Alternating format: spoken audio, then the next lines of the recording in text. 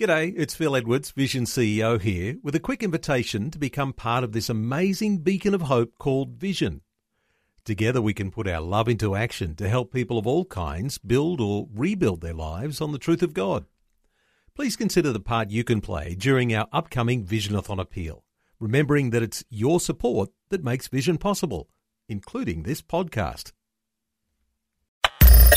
Audio on demand from Vision Christian Media. Want to win in life's challenges? To know the will of God and have more passion for Him? Practical help right now with Tak Bhana and Running with Fire. Thanks so much for tuning in today. It's just great to have you with me, and I trust what I share this week will be an inspiration, encouragement to you, will strengthen you in your walk with God. And hey, if you just find it a real blessing, why don't you push that button and somehow share what we share with you today? I always want to get these messages out to as many people as we possibly can. For 2,000 years, we've celebrated the coming of Jesus. But there's a subsequent coming of God to earth that we need to talk about, I think, a lot more. Some of you probably already do.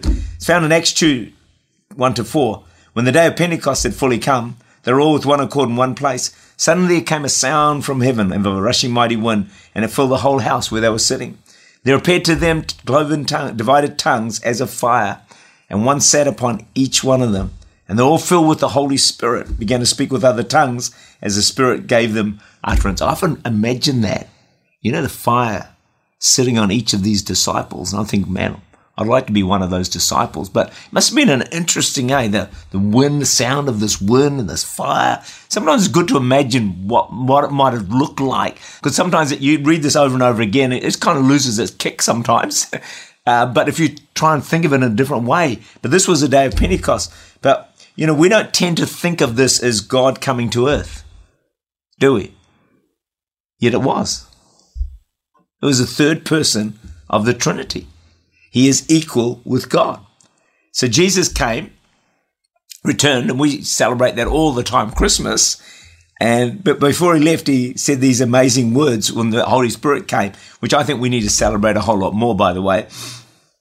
But Jesus said these words, incredible words, in John 16, verse 7. He said, "It's to your advantage that I go away." You imagine the disciples, like they'd been with Jesus, signs, wonders, miracles, walking on water, the lame walk, the dead rise. You know, the Messiah is here. And he says, "Hey, I'm see you later, guys." And then he has the audacity to say, "It's to your advantage if I go away." I'm thinking like, hello. I mean, the disciples, you can imagine they'd be gobsmacked. Like, how can it possibly be better? Then he said, "So if I do not go away, the Helper, the Holy Spirit will come. The Holy Spirit will not come to you, but if I depart, I will send him to you." I reckon the disciples would have thought, really?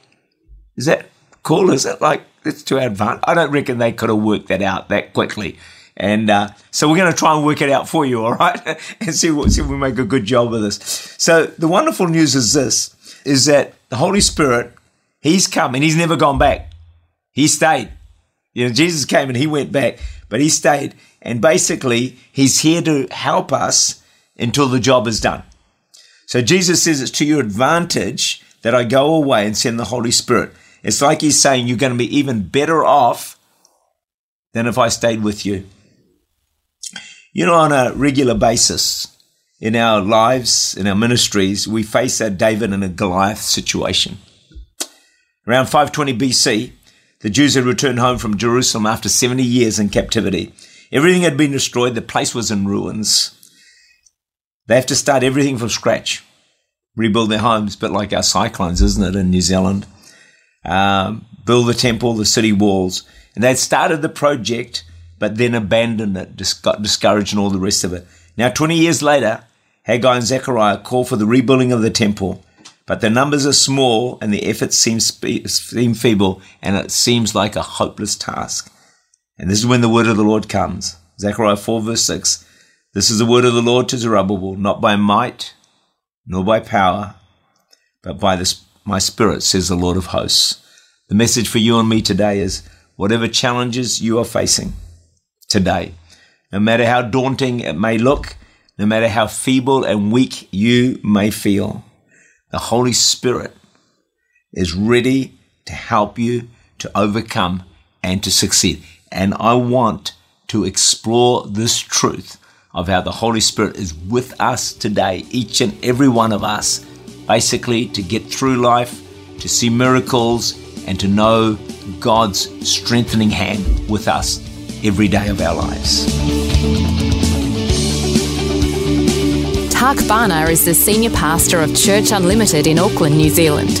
For more information, to make contact or to listen again, look for Running with Fire at our website, vision.org.au.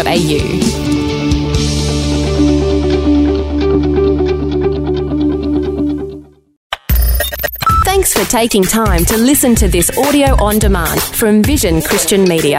To find out more about us, go to vision.org.au.